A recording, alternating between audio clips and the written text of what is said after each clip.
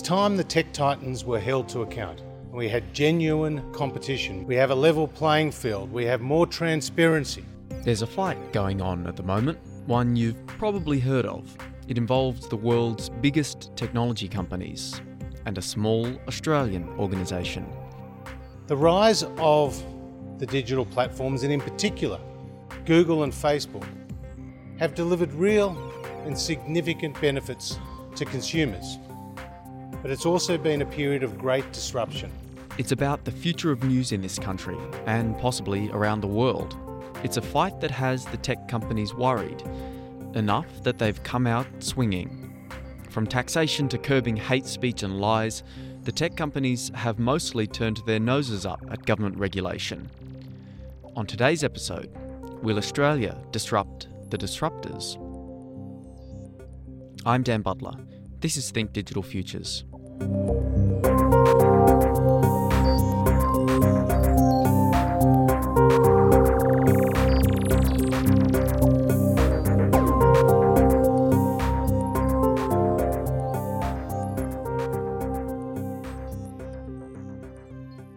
News organisations have been on the decline since the advent of the internet. Where newspapers once survived on advertising dollars, Facebook and Google have hoovered them up. The Australian Consumer Competition Commission has taken the tech titans to task and says it's time for them to pay up. So, how did we get here? And it's called into question the adequacy of our existing regulatory frameworks and the viability of traditional media outlets. It all started in 2017 with the Australian Consumer Competition Commission. The ACCC, as it's known, was tasked with an investigation. The ACCC was asked by the federal government to look into the impact of digital platforms on media and on advertising and that whole ecosystem.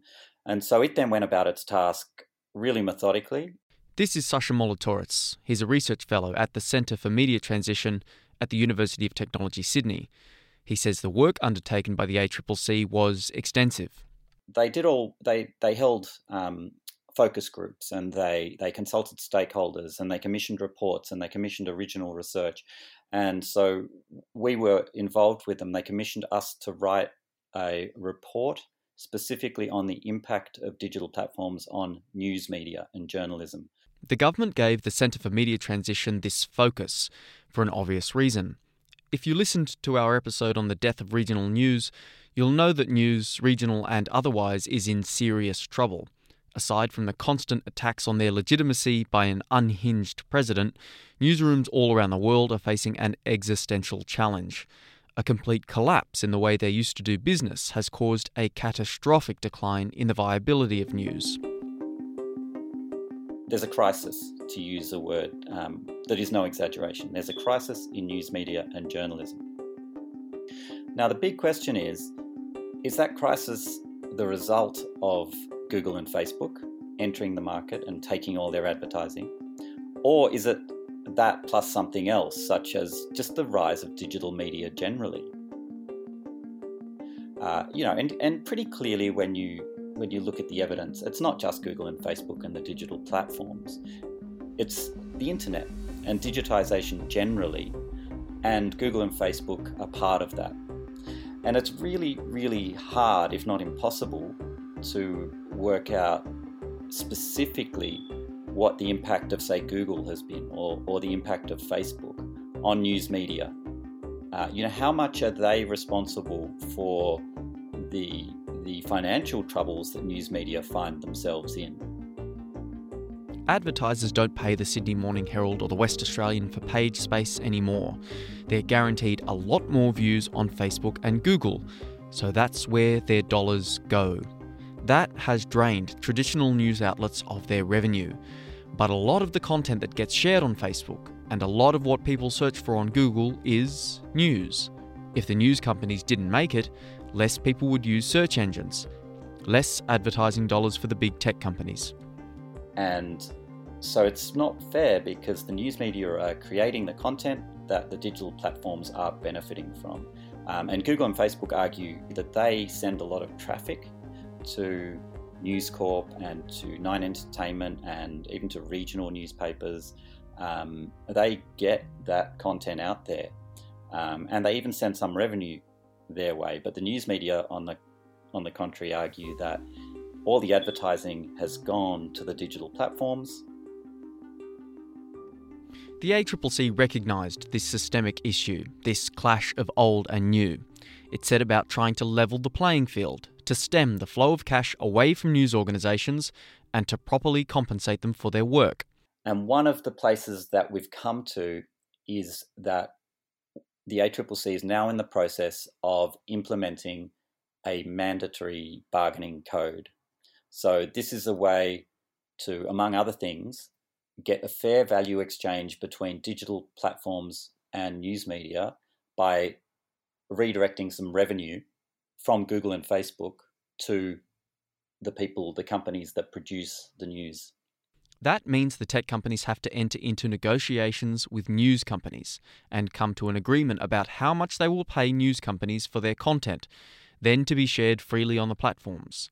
If the parties can't agree, then they both make their final offer, the techcos presumably offering less, the news companies asking for more, and an independent arbitrator simply chooses between them. But whatever the outcome, what is certain is that Facebook and Google will have to cough up the cash. So, how do they feel about this? They've responded really strongly. Google, a couple of weeks ago, started posting pop-ups when you go on YouTube or when you go to Google search saying that your Google search is under threat if this law passes. Your YouTube is under threat if this law passes. Maybe you saw this, a little warning sign anytime you did a Google search. You could have been forgiven for thinking it was an outage notification with its yellow stop sign and exclamation point. But when you clicked on it, having a link there to going through to its arguments about why this law is not right. So it went very much on a PR campaign trying to convince people that, hang on, this is not right. We don't think this is cool. Here's why. Just a few days ago, Google fired another salvo against the plan. In typical Silicon Valley style, they framed the issue in more relatable terms and used an Australian comedian, Greta Lee Jackson, to deliver the message. Proposed laws can be confusing, so I'll use an analogy to break it down. Take a seat. So this bus we're on picks up people at their homes and drops them off at restaurants all across town. Sure, people could have walked or driven themselves, but the bus is convenient. Under a new law being drafted, the bus driver would need to pay the restaurants for delivering those customers to their doorstep. Sounds weird, huh? But that's not all. Even when she agrees to pay and starts to negotiate how much she should pay, nothing that she brings to the table is counted as part of the negotiations. Not the fact that she's delivering customers to the restaurant, not the cost of running the bus, nothing. What's more absurd, she'll also be asked to cover some of the restaurant's costs too, like half their electricity bill. Is this a joke? No, mate. I may be a comedian, but this is no laughing matter. At the end, a message displays saying Google isn't against a code per se, just that it wants a fair one. And of course, everyone has a different idea of fair.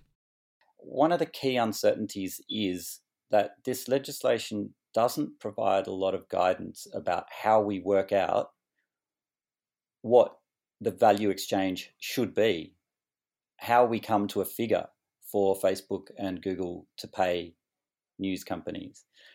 So that uncertainty is a worry, particularly when you have a company like News Corp coming out and putting a figure of about $1 billion annually that they think they're entitled to for the use of their content by digital platforms.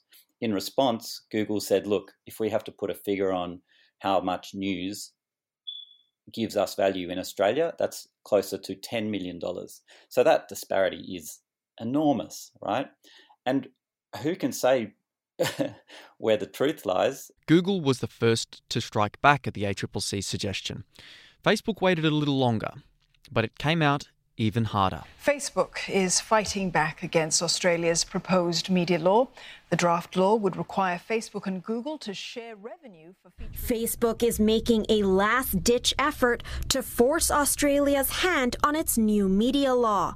The social media giant plans to block Australian users from sharing local and international news on Facebook and Instagram if the legislation is approved.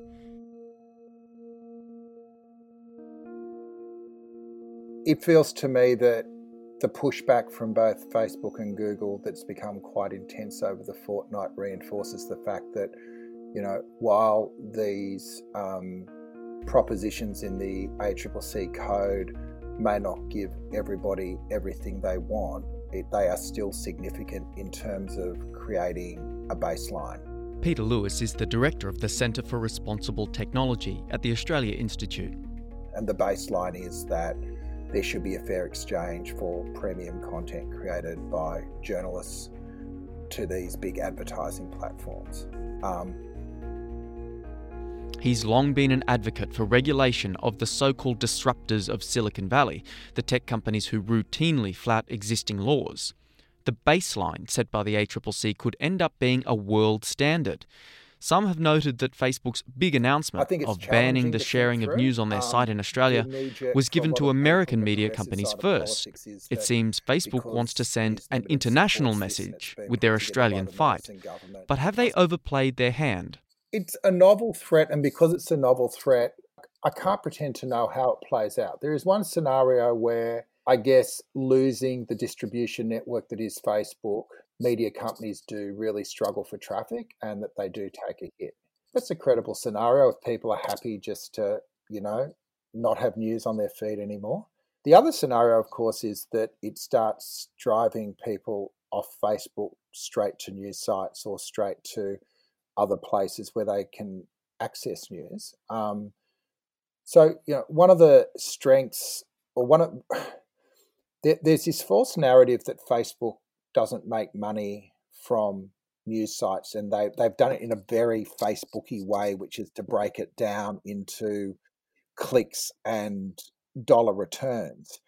But I think the bit they're missing is that the reason Facebook works as a model is because of the ubiquity that it offers its users. And if you take away a core part of information, that is, premium journalistic content out of that ecosystem, then I don't think their network's as strong. And so what I wonder is whether this does end up driving people off their Facebook feed.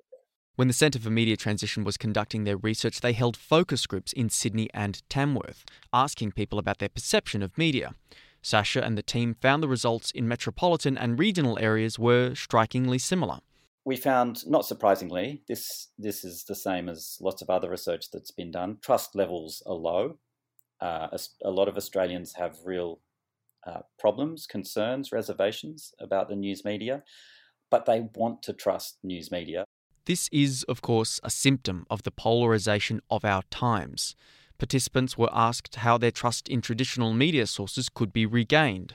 Well, we had this hypothesis that people actually wanted their news to be more like a friend, is the phrase we used. So we'd all observed the rise of digital platforms, the rise of social networks, people sharing news on Facebook and other social media networks. And we thought, people want news that feels more like it's come from a friend, that a friend has told them. They want news to be more like a friend. In fact, they didn't. They wanted news that stuck really closely to traditional journalistic values, so accuracy, objectivity, in the public interest, that sort of thing. This is the other fight that Facebook finds itself in the middle of right now, the debate around the publication and dissemination of misleading or outright false information online. One of the ironies, I think, of Facebook's threat to pull out is at a time when one of their real weaknesses is their reluctance to deal with disinformation. Their proposition is that we'll purge professional journalism from our sites, which seems almost, a bit of a, threatening self-harm rather than harm to anyone else if they follow through on their threats. There's another aspect of the ACCC's proposal that the tech companies are fighting tooth and nail, one which adds an undeniable element of irony to the entire stoush.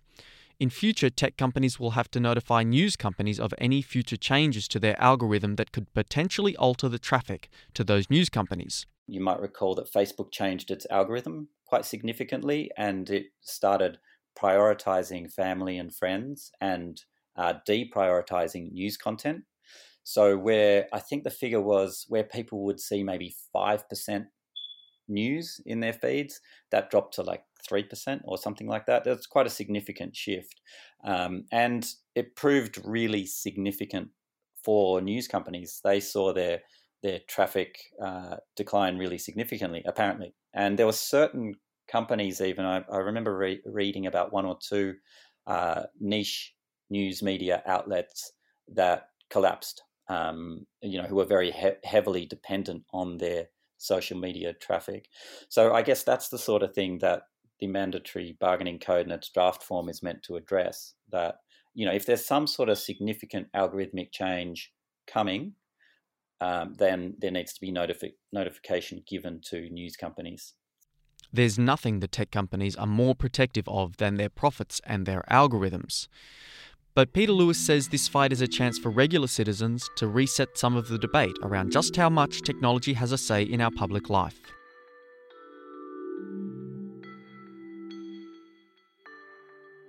But I also feel that, my journey over the last couple of years has been really getting a sense of concern of our lack of agency as citizens in the way that technology is changing our world and to an extent rolling over the top of us. And I just feel like this is a bit of a ground zero.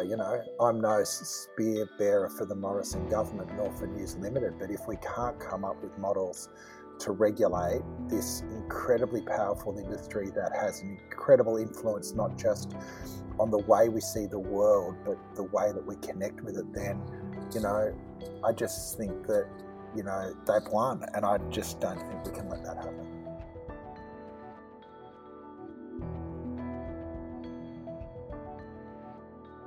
Think Digital Futures is made possible with the support of 2SER Radio and the University of Technology, Sydney. It's made in Sydney on Gadigal land of the Eora Nation, whose sovereignty was never ceded. You can hear more of Think Digital Futures at 2ser.com or wherever you get your podcasts. I'm Dan Butler. Thanks for listening.